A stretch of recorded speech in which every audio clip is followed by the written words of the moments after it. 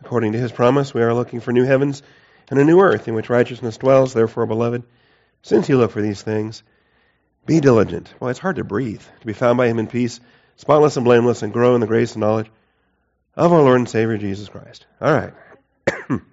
Goodness. Proverbs chapter 4. Proverbs chapter 4 this morning.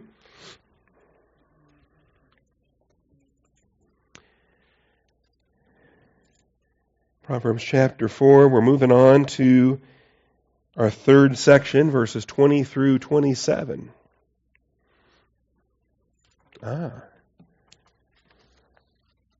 Okay, 20 through 27, that's where we are today.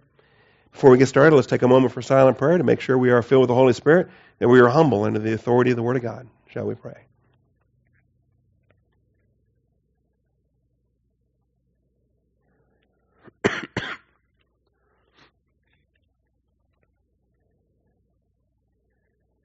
Heavenly Father, we thank you for this morning and the blessings we have to assemble together. We ask that your word would not be limited or impaired in any way. We ask for your hand of blessing upon our time of study. Set aside distractions. Open the minds of our understanding. We thank you, Father, in Jesus Christ's name. Amen. All right. We had a development for the first few verses 1 through 9, which was point 2 in the outline. Proverbs 4 begins with a collective address to plural sons in the first 9 verses. Took you through that. Then we went to main point 2, the middle portion of Proverbs 4. Illustrates the point when a son enters into his own generational accountability. And this is where the parenting is spoken of as being complete. I have directed you in the way of wisdom, but I'm done now. You got to walk it yourself. I have led you in upright paths, but I'm done with that. You got to walk it yourself. And it views a young man stepping into his own life. As it says in verse 10, the years of your life will be many. And in a generational sense, the young man is leaving father and mother, and he's stepping forth to enter into his own life. And so David has all the confidence and the assurance that the young man is going to do well because he's been raised right. He's been grounded in the Word of God, and the Word of God is going to sustain him through everything that he's got to deal with. All right, so we get down to main point 3. If I have the right slide. We're ready now to deal with verses 20 through 27, introducing a concept that was mentioned in verse 18. So point 3, the path of righteousness, or the path of the righteous, is expanded in a discourse on heart protection. I'm calling this heart protection. All right, because you're supposed to guard your heart. You're supposed to watch over your heart. And that's what we're dealing with in these verses. I'm going to go as long as I can, and if we got to stop, we'll stop. But I really feel better than I sound. That's the worst part, is I feel great. It just sounds terrible. So I'm going to enjoy the class. You guys are going to hate it, but we'll see. We'll see how it goes. All right. Remember the contrast in verse 18. The path of the righteous is like the light of dawn that shines brighter and brighter until the full day. And there's the imagery there that, right when you first wake up and the sun's just barely rising, it's still not very light. But it starts to grow and it starts to grow and it starts to grow until, man, the sun's right overhead. It's that shining yellow thing up there in the sky we haven't seen for a while now, but I guess we're doing better this week. And that's the nature of it. And so you want to stay on the path as long as possible. You don't just want to visit the path for 10 minutes and then go carnal again for an hour. You don't want to be in fellowship one day and out of fellowship for a week. That keeps you off of this path. You want to stay on this path longer and longer and longer and longer. You want to be in fellowship for a week and then carnal for an hour. In fellowship for 2 weeks, carnal for an hour. Okay? Make sure that the time in the light is longer and the time in the darkness is shorter. And that's the contrast. So verse 18 has the path of the righteous. Verse 19 has the way of the wicked. And you can't be on both paths. It's one or the other. And it's the nature of spirituality versus carnality. As 1 John says, you're either walking in light or you're walking in darkness. As Galatians says, you're either being led by the Holy Spirit or you're following the lust of the flesh. Okay? It's an absolute issue. So this is the theme that was introduced in verse 18, and now it's going to get expanded in verses 20 through 27. My son, give attention to my words. Incline your ear to my sayings. Do not let them depart from your sight. Keep them in the midst of your heart, for they are life to those who find them, and health to all their body. Well, I could use some of that right now. Life and health. But notice the connection here with how your soul is doing, first and foremost, and the connection then with your physical health. Okay? Same thing that was introduced in, was it 2 John or 3 John? 2 John, right? Okay. Same thing, praying for physical health, but only in proportion to how your soul is prospering. Got to put these things in the right perspective. Verse 23, watch over your heart with all diligence, for from it flow the springs of life. If you neglect your heart protection, it will hurt. If you don't protect your heart, there are consequences. And so really, we're going to look at all the imperatives from verse 21 and verse 23.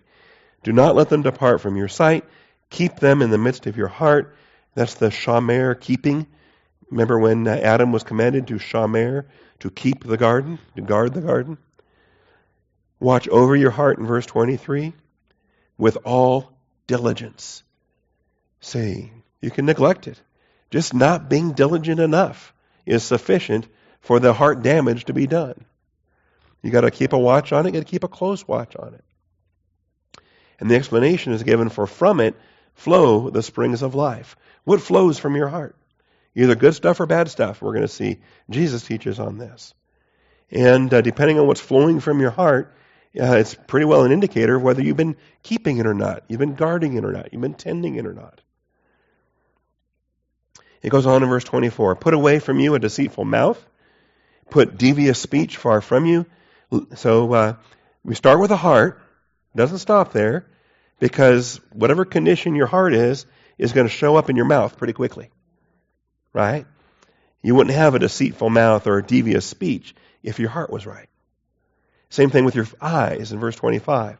Let your eyes look directly ahead. Let your gaze be fixed straight in front of you. Well, it sure is a lot easier to keep your eyes fixed on Jesus, the author and finisher of our faith, if in fact your heart is already knit to Him. If your heart is adjusted properly, it will be a natural consequence then, easier to keep your eyes where they belong. If your heart is poisoned, don't be shocked and surprised if you're having a hard time keeping your eyes where they need to be. Right? And then your feet. Your mouth, your eyes, and your feet. The feet in verse 26. And feet,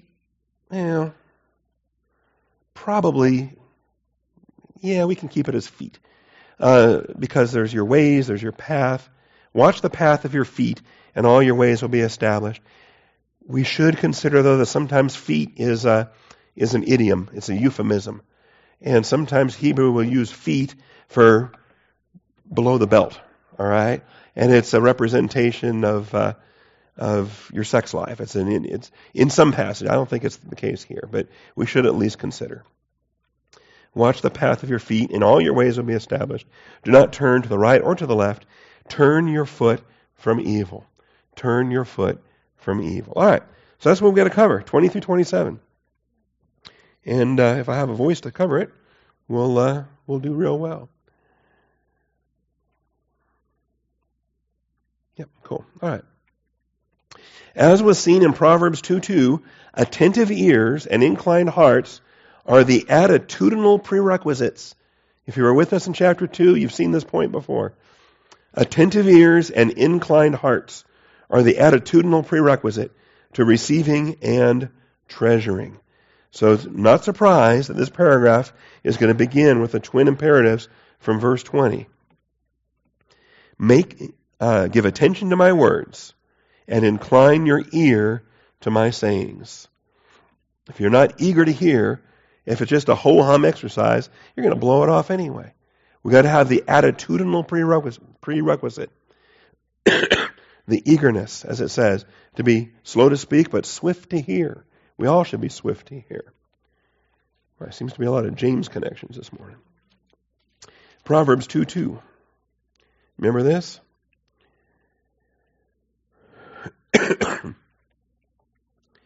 Because verse 1 is an if. My son, if you will receive my words. You know, you got a lot of doctrine you want to ground your kid in, but what if you don't want it? If you will receive my words, and if you will treasure my commandments within you, well then, here's the steps you got to take. It's an attitudinal prerequisite. Make your ear attentive to wisdom. Incline your heart to understanding. Can you tune your ear? Can you train your ear? Can you develop a sense where your ear is ready to hear from the Word of God? And if not, why not? What's it going to take for you to develop that sense of eagerness, that sense of excitement, that sense of wonder when, according to His promise, and all of a sudden it's like, food. God's going to be feeding me today. It's time to get fed. It's time to learn. It's time to grow. The Creator God of the universe is speaking to me today. That should be the sense of eagerness, that we have an ear that has been tuned, that is ready. And then incline your heart to understanding. And we understand what it means to incline, to lean something up against something, to aim it that direction. Don't aim it the other direction. Incline your heart to understanding. You know, are you here? Are you eager? Are you on the edge of your seat? Or are you lean back, falling off your seat, bored to tears? All right? Which way are you inclined? So, we've already had it. We have it here in 4:20. The concept comes back again in Proverbs chapter 5. My son, in fact, that's how the chapter begins. Verse 1 of Proverbs chapter 5. My son, give attention to my wisdom. Incline your ear to my understanding. So it comes down to the attitudinal prerequisites. Okay? And it's tough, especially with child raising. You think, well, I need to ground them in the truth so that they have a good attitude. Actually, that's a little bit backwards. You got to enforce a good attitude so that you can ground them in truth. And then the cycle repeats itself, because once they are grounded in truth, then it perpetuates. The longer they stay on the path, the brighter and brighter and brighter the light becomes. But, man, if the wrong habits are instilled, if the attitude is already trashed, if there's some soul damage that's been done, well, it's a tougher road. There's going to be a longer process, okay? God's grace will still get it there, but it's just going to be some discipline along the way. There's going to be some enforced discipline along the way. Different things that happen there. See, I did make little clickers for that. I'm learning how to do this better. All right, but we don't need to look at those. We just saw those, didn't we? Now, we have a follow-up pair of imperatives in verse 21, and they serve to follow up verse 20. So, give attention to my words, incline your ear to my sayings. Now it gets expanded farther than Proverbs 2 ever took it. Say, we've got a good attitude. We've fostered an eagerness. Great. Build on it. Don't just assume, hey, he's eager to learn. Keep an eye on it. A follow-up pair of imperatives stresses the follow-up mandate to paying attention. It's one thing to pay attention, but keep paying attention. Don't just pay attention for 2 minutes and then start to drift. You've got to pay attention and keep paying attention, because it's so easy for these things you're supposed to be watching after to slip out of your sight. And you don't even think about it because you had such a great start. Yeah, I was eager. Well, for the first 5 minutes, I was eager. And then where did it go? Yeah, I was eager, for a month or two. Then where did it go? So we have it's an expansion from chapter 2. I'm convinced that you've got the eagerness concepts, and now we've got, don't let it go. Do not let them depart from your sight. You just you start making assumptions, right? When, you're out there on the rec yard and you counted your inmates and you counted them when they first walked out and say, okay, there's 46 inmates here doing recreation. And the plan, of course, is that when recreation's over and you return them to the cell, that you've got the same 46, right? And if you lost one, you better find them or get a substitute just to keep the numbers up. But what you cannot do, though, is make an assumption that, well, I counted them when they came out. Keep counting. Periodically, do another quick count. Periodically, just keep track of where all of them are. Don't let one escape from your sight. Do not let them depart from your sight. Because you think they're playing basketball, they're lifting weights, they're running, whatever they're doing. They're enjoying the fresh air. And because you got inattentive, just assuming that they're all still there, and then all of a sudden you realize, man, we're approaching the end of the hour, I got to put these guys up, and you start looking around and, man, I'm missing 3 of them. Where'd they go? Okay, that's not good. And spiritually, what do? We do the same thing. We do the same thing. We used to have, how many Bible verses did we used to have memorized? How many do we still have memorized? How many concepts do we used to know? I'm kind of rusty on that now. Perishable skills, okay? And if you let it go, where does it go? How do you get it back? All right, so do not let them depart from your sight. Keep them in the midst of your heart, in the middle of your middle, in the core of your core. It's like the center of your center. In the midst of your heart. Now, the heart is already the midst of you. So, in the midst of your heart would then be in the midst of you. Right? Is that redundant? It's supposed to be. Okay? In the midst, bathok, of your levav, of your heart. Now, I think I expand upon this. I do. I forgot to bring my notes this morning, so every time I click a slide, I'm just as surprised as you are. All right. Do not let them depart from your sight. Don't let them. Don't let them. Okay? Because unfortunately, that's what they want to do. And it's not that they want to because they're evil in and of themselves. It's just the nature of them. And our nature as fallen creatures. I love the passive imperatives of do not let. Do not let sin reign over your mortal body so that you obey its lust. Don't let it. Okay? It wants to, but don't let it. I think it's almost like herding cats, right? You got 20 cats and you're trying to keep them all in the same. Yeah, good luck with that. Okay? Especially the little playful kittens that want to run around and hop everywhere and do all that.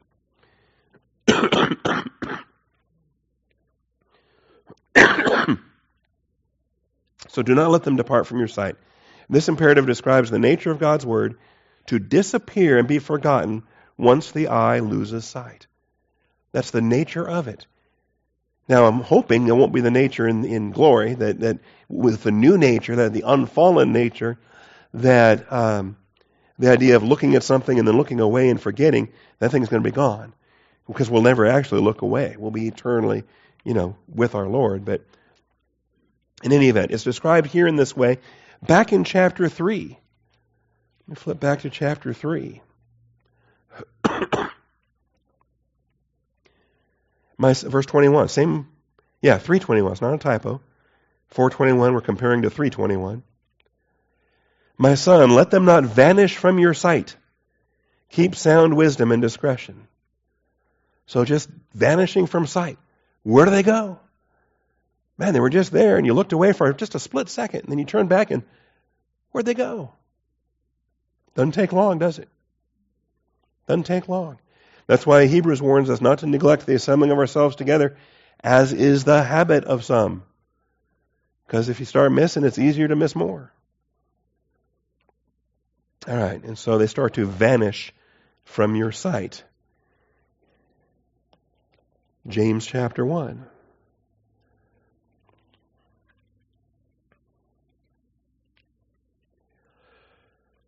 verses 23 through 25. Take a quick look at it this morning, and then whatever I get wrong, Dan can fix on Sunday night coming up.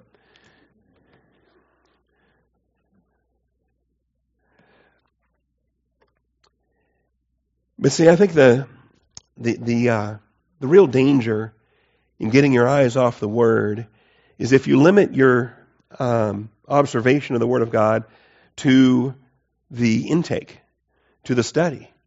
If the only time you're looking at the Word of God is when you're learning it, that's a problem. Because we're supposed to be doers as well as hearers. And as we do the Word of God, it's still in our eyes. It's still in our view. We're still watching. We're watching what the Word of God does as we apply it. We're watching the faithfulness of God in action as we live the Word. And so I don't think people lose track of the Word so much as while they're in Bible class. They lose track of the Word because they're not living it in their daily life, in their personal application. And that's when it vanishes from their sight. It doesn't vanish from their sight when you're sitting right here. It vanishes from your sight when you're out there, not living it. And so it says, if anyone is a hearer, well, backing up to verse 22, prove yourselves doers of the word, not merely hearers who delude themselves. And that's the problem.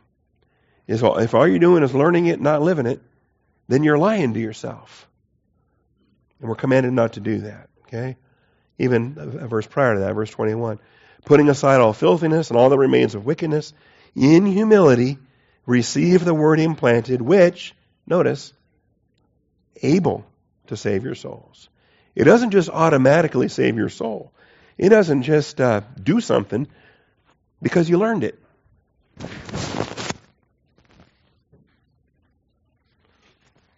That was painful.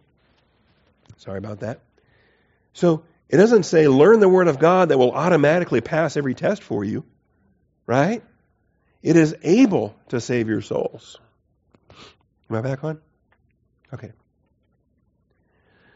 Able to save your souls if you make use of it. So prove yourself doers of the Word and not merely hearers who delude themselves. And I think back to my last 10 sins, or however many. I'd like to think that far back. But however many, just think back to the last sin you committed. You knew better. I knew better. I didn't commit that sin because I didn't know the doctrine. All right? For if anyone is a hearer of the word, verse 23, and not a doer, this is what we're talking about with losing sight of things. He is like a man who looks at his natural face in a mirror. And once he has looked at himself and gone away. All right? And this is the difference between sons and daughters, right? The son, you're lucky if he glances at the mirror for 3 seconds and then, gone. Starts his day. Long enough to brush his teeth and shave and whatever and gone. The daughters could be in there for hours.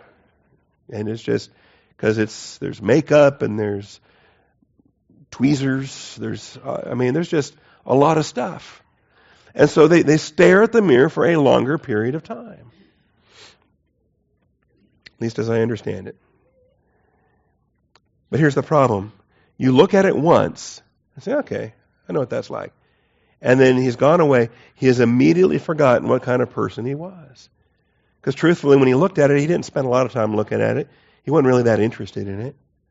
Glanced at it long enough to say, okay, I got that. And off he goes. Much more involved in his own life, his own business, his own thinking. Okay? But the one who looks intently at the perfect law, the law of liberty, and abides by it. So he's not just a quick glance, but an intense stare. He's looking at it intently, and he's abiding by it. He's living it. He's dwelling in it. It is now shaping how he conducts his life. Not having become a forgetful hearer, but an effectual doer, this man will be blessed in what he does. Blessed, right? We talk about, I don't want to wait to the Bema seat to hear the eulogy from my father. I want to hear the eulogies today. I want to hear the eulogy all day, every day. It's that encouragement that keeps you going. It's the voice of your dad behind you while you're on the bicycle saying, you got it, you're doing it, you're doing it. You're doing it. Keep going. Keep going. And somehow you're still balanced, you haven't toppled. And the little voice is behind you saying, you're doing it. Good job. Yeah, keep it up. Keep it up. Okay? We ought to hear the eulogies day by day, moment by moment, if we have the ears to hear, if our eyes are fixed on Him. All right, so that's what we're looking at there. Do not let them depart from your sight, because boy, they will if you let it. If you let it, they will. I think that's the nature of the do not let imperatives. If you don't stop it, that's what's going to happen. Like if you're not renewed in the spirit of your mind, what's the consequence? You're going to be conformed to this age. Romans chapter 12. It's just an automatic. That's what happens in this fallen world. Keep them. Keep them. Guard them. The verb is shamer. Keep them. Guard them in the center of your center. The core of your core. The heart of your heart. The bathok of your lavav. Okay? Because the heart is already the center of who you are. And here are some verses we want to spend some time with. These are all passages that speak of your inner man, that speak of the real you, that speaks of the core of your being. And sometimes the term is heart, sometimes the term is inner man or innermost being. There's different expressions. But the concept is that it's entirely within you. It's in that place that only you and God know about. And His Word gets there. His Word gets there. Satan can't get there. So that's why he has to poison the gates that will seep into there. All right? That's why he can poison the eyes and poison the ears and allow the heart to be affected the way that it is. So keep them in the center of your center. Job 38:36, Psalm 51:6, Proverbs 4:21, that's our passage today, along with Proverbs 20:27, John 7:38. That's an interesting text too, because not only does it talk about the soul or the inner man, but it also talks about a stream that flows forth. Okay? Similar to what Proverbs talks about. Romans 7:22, 2 Corinthians 4:16, Ephesians 3:16, and everybody's favorite, Hebrews 4:12. Okay? Why do we know Hebrews 4:12? Because that was Pastor Thiem's call to worship for 50 years. And again, that sense of eagerness when you hear that call to worship. And you immediately know the Word of God is alive and powerful, sharper than any two-edged sword, piercing even to the dividing asunder of soul and spirit, of joints and marrow, and is a critical judge of the thoughts and the intents of the heart. So you hear the colonel growl that out, and you know, man, it's time for Bible class. I got to get serious, and I better not drop something, or I'm going to get yelled at. Okay, yeah. I dropped a pen one time. When I was growing up, we would host conferences once a year. Pastor Thiem would come to Seattle every March, and he would do Monday through Friday, double sessions, 5 nights, 10 total sessions. And yeah, I dropped my pen one time, and I'd already been briefed, I'd already been threatened, I was more afraid of my dad than anything else. But yeah, that pen stayed there until after class was over, and I fetched it afterwards. All right. Keep them in the center of your center. Job 38:36. It's interesting here in Job 38, God is rebuking Job for his arrogance, for the rebellion, because Job started to assign wickedness to God when he was defending himself. And so the young man, Elihu, had to offer some wisdom, and now God Himself is rebuking him here. Oh, and there's so much in this. Basically, the whole chapter is God saying, here's all the stuff I do. Do you do this too? Do you help me when I do this? Okay? And it is just a long, long diatribe.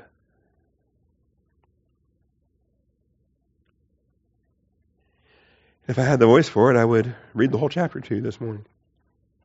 But the Lord answered Job out of the whirlwind and said, Who is this that darkens counsel by words without knowledge? In other words, Job, you don't know what you're talking about. And your ignorance has not shut you up yet.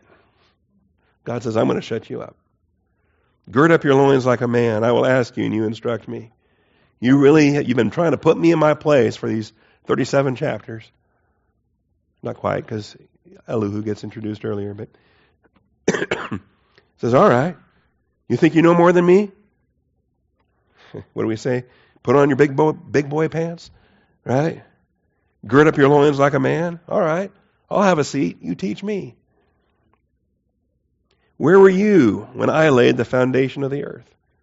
I don't recall seeing you there, Job, because I'm the one that did this.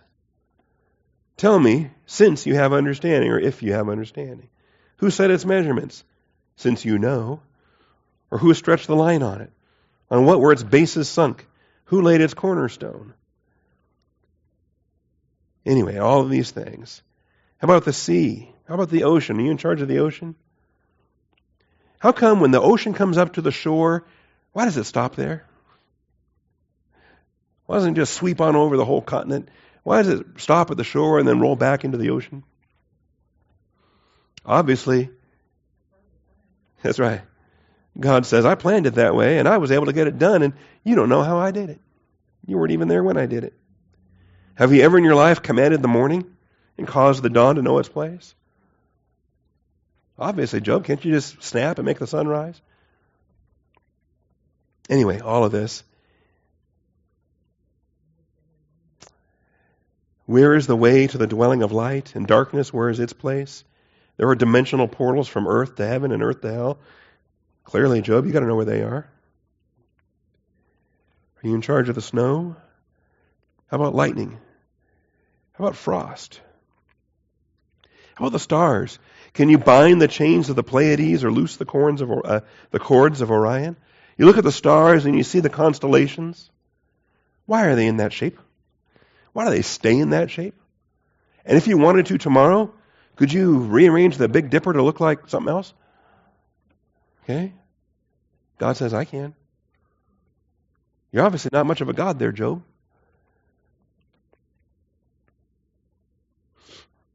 All right. And so it's in this. What's the verse I'm headed for? Well, I got all lost. Who has put wisdom in the innermost being? You know, the Orion and the Pleiades, the stars, all of that's pretty impressive. But what about your soul of the human being? Who has put wisdom in the innermost being or given understanding to the mind? Who's in charge of that? That's why I think it's so arrogant and boastful and demonic and satanic. All these experts that think that through psychiatry and counseling and all these things that we can unlock, we can unlock the deepest parts of the mind. Really?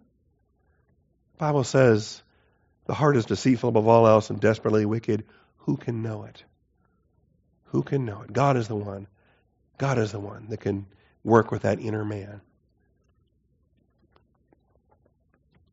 All right, so there's the text there. Psalm 51:6. David in his confession. Behold, you desire truth in the innermost being, and in the hidden part you will make me know wisdom.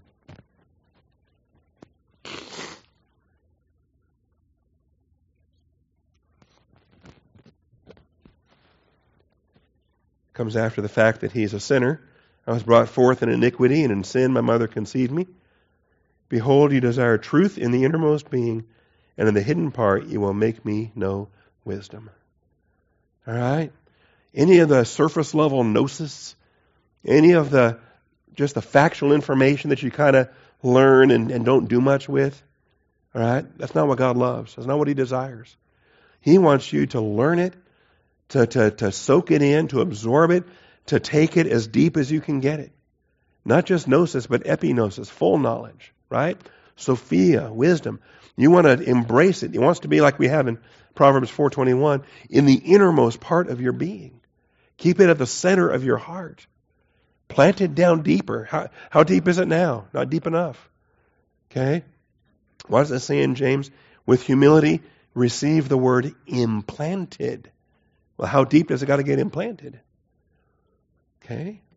Don't just lay the seed on top of the ground. Although in Uganda you can kind of get away with that. But in most places you got to bury it down deep.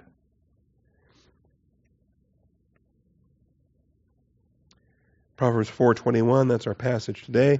Proverbs 20:27. The spirit of man is the lamp of the Lord. There's a concept for you. Searching all the innermost parts of his being. So you think about a floodlight, you think about a lamp, and you're searching. God says he uses your living human spirit, the spirit of man. It's the lamp of the Lord. Obviously, it's only applicable in terms of believers. The unbeliever has a dead human spirit. Searching all the innermost parts of his being. You know, think about it. We've got different scopes. These lights here are great for lighting us up externally. But if you want to look down an ear, you got to get that little, what do you call that? The otoscope? Or look up a nose. Doctors have other things they can kind of snake down your throat and look different places, okay, with little lights. Searching the innermost parts of his being. Think about that. Think of God's capacity to reach the core of your core. The very center of who you are. John 7:38. Here's Jesus teaching.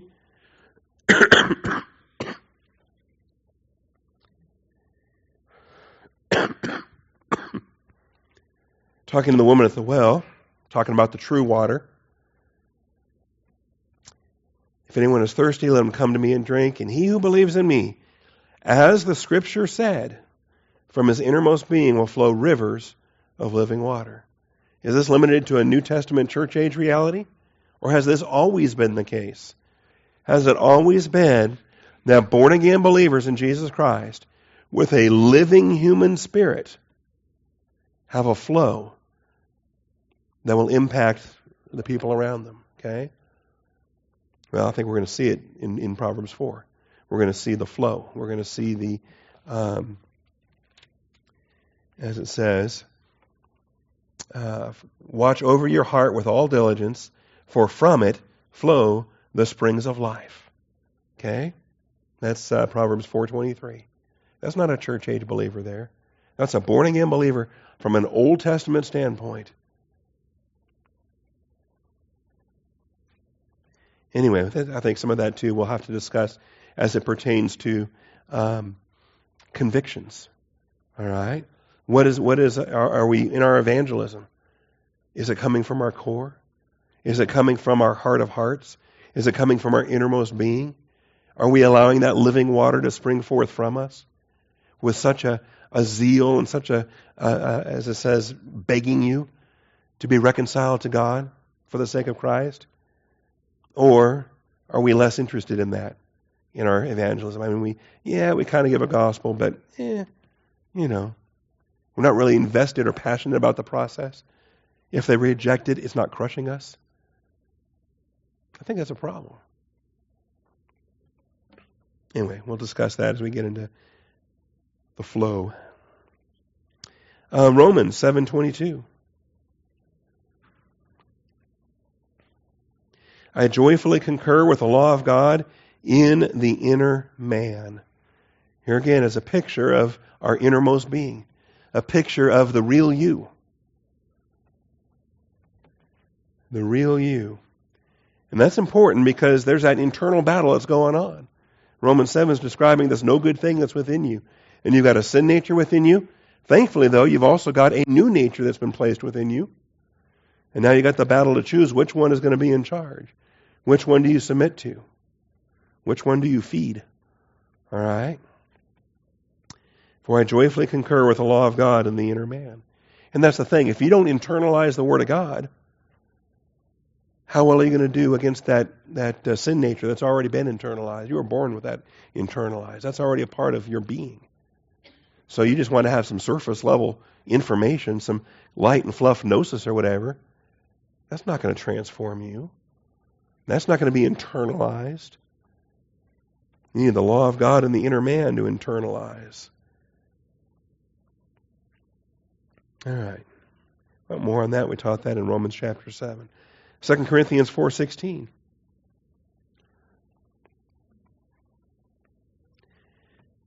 Therefore we do not lose heart. But though the grass pollens are making your voice crack, you've got all kinds of mucus in your nasal passages, that's all right. Because our inner man is being renewed day by day. The inner man is renewed day by day. And I find it interesting. How does that happen? How does that work? The renewal. It's a renewal without death. Our bodies are renewed in a way, but they die to renew, right? The skin cells slough off, and then new skin cells are formed.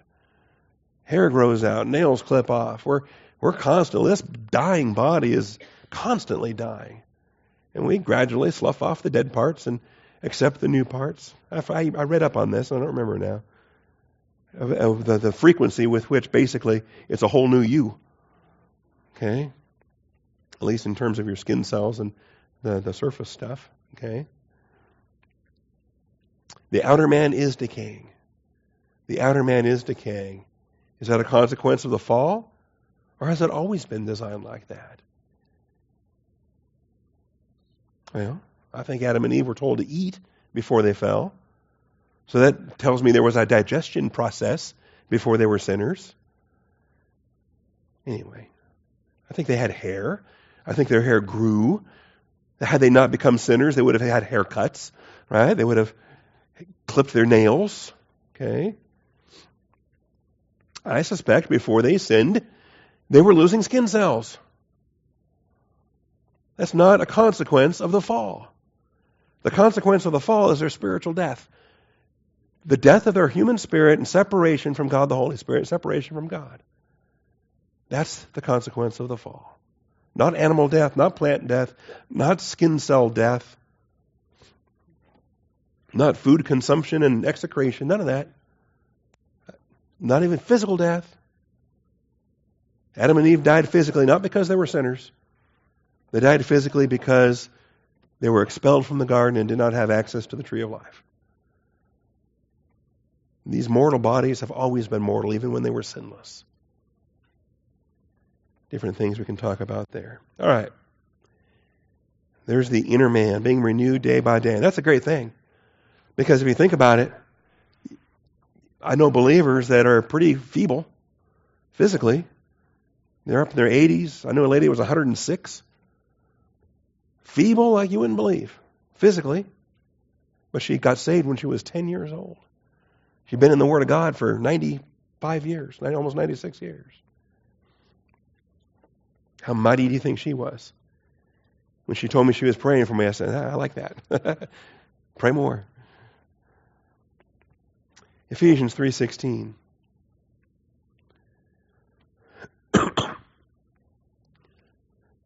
So this is where the power is going to come from too. It's a prayer that Paul offers up. For this reason I bow my knees before the Father, from whom every family in heaven and on earth derives its name, that he would grant you, and this is a divine provision from God the Father, in response to prayer, that he would grant you, according to the riches of his glory, to be strengthened with power through his Spirit in the inner man. Why do you want the Word of God in the inner man? Because that's where the power is going to come from, if you've got the Word of God in the inner man. So that Christ may dwell in your hearts through faith, and that you, being rooted and grounded in love, may be able to comprehend with all the saints what is the breadth and length and height and depth. All right? The inner man. It's mentioned here. This is where the power is going to come from. If, of course, you've taken the Word of God and internalized it. You've planted it there. And then finally, Hebrews 4:12. This is the verse that I use when I create my visual diagram that visualizes the soul spirit as a connected unity. The soul and the spirit are not true synonyms. They're not interchangeable. Sometimes they are used interchangeably, but they are not true synonyms. There is a connection between the soul and the spirit, which is called here a division, the dividing asunder of soul and spirit. So if you think about your brain or you think about your heart, and you got left side and a right side, and you got a membrane in between.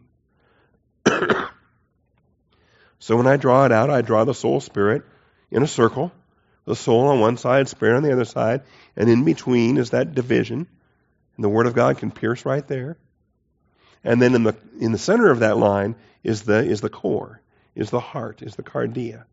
So the cardia then becomes the filter, the pass-through from the spirit into the soul. So the Word of God is living and active, sharper than any two-edged sword, piercing. Why does it have to pierce so deep? Can't we just allow the surface stuff? No, that's not how it works. It's got to pierce, and it's got to pierce all the way, as deep as it can get. All right. Thirdly now, point C. Back to Proverbs 4. So do not let them depart from your sight.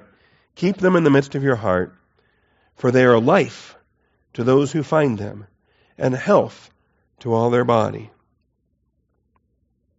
Practical benefits to heart protection via the Word of God includes life and health. Practical benefits includes life and health. Now keep in mind, it's not an absolute promise. It is a general principle. Are there exceptions? Of course. The rain does fall on the just and the unjust. And even Bible-believing Christians get sick. Okay? But as a rule, those who are practicing the Word of God on a heart protection basis are going to have physical consequences to their spiritual discipline. And those that have no such spiritual discipline are going to have physical consequences for their lack of spiritual discipline. And in some respects, it's just simply the reflection of the heart attitude, of how well the soul feels. And if your soul spirit is healthy and strong and fixed on Christ and just jazzed as anything, then it's amazing what that attitude will do in your physical health. And you may still have some physical issues, but it's not dragging you down because your soul is still fixed on Jesus Christ. On the other hand, you could have some kind of trivial, minor physical health stuff, really no big deal, objectively. But because your attitude is so poor, what happens? Oh, it just rolls downhill. It just magnifies. Your poor attitude makes this little problem to be so much worse than it truly is. And then you start beating yourself up and you start blaming God, all these other, it just cycles downhill, doesn't it? We already talked about this back in chapter 3. It will be healing to your body and refreshment to your bones. And I discussed the context for that and discussed the snares. If you break your arm this afternoon, go to the emergency room, right? Go to your doctor's office. Go see medical personnel who can put a splint or a brace or a cast or deal with your broken bone. Proverbs 3:8 is not a license to, sit in a Bible class and memorize a verse and somehow fix a broken bone. Not what this verse is talking about. It'll happen again in chapter 12, again in chapter 13, again in chapter 16. We see benefits.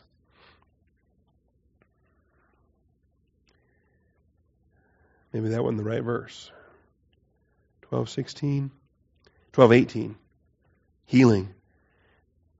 One who speaks rashly like the thrust of a sword, but the tongue of the wise brings healing. Think about it. Why is it that just the soothing voice of mommy and the child feels better? Wow. My mom could fix anything, right? Any boo-boos. Okay. The tongue of the wise brings healing. And even not just moms and little kids, even on an adult capacity. the words of wisdom, encouragement from Scripture. When a brother comes alongside and highlights something from the Word of God, and you go, wow, I needed that. Thanks. There's a benefit in that.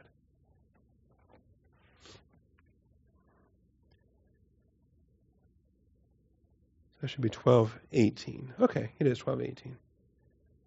Interesting. 13:17. Proverbs 13:17.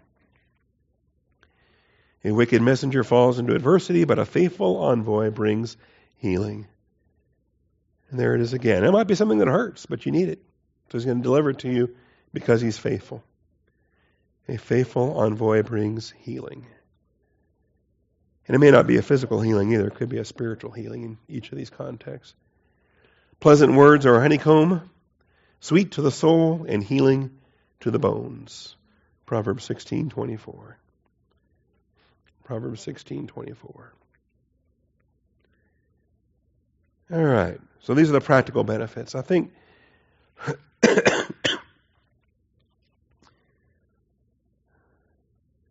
we're going to have to come back to the watching and the flowing under D. We'll pick up on this next week because everything that was said in verse 21 is now going to be restated in verse 23. The admonition to watch over the heart is repeated from verse 21 and it's intensified in verse 23. Not only is the command reissued, but the explanation comes of why it's so significant. What's the consequence if you don't? Because from it flow springs of life. Springs of life. So if you're not watching it, what flows then? If it's not life that's flowing, what's flowing? If you've allowed your well to be poisoned. All right, well. I'm sorry, I'm going to go ahead and stop now. It's 10:52. Father, thank you for your faithfulness. Thank you for this time together. Ask for your hand of blessing on this material. Ask for your hand of healing on tonight, Father, that you'd give another hour's worth of voice to give a message this evening that's in your hands, Father. Just thank you for being so faithful. And whatever else you choose to do with the grass and the pollen and whatever else is going on out there, that's in your hands too. We're not complaining, Father. We're just looking to see what you want to do with it. I thank you, Father, in Jesus Christ's name. Amen.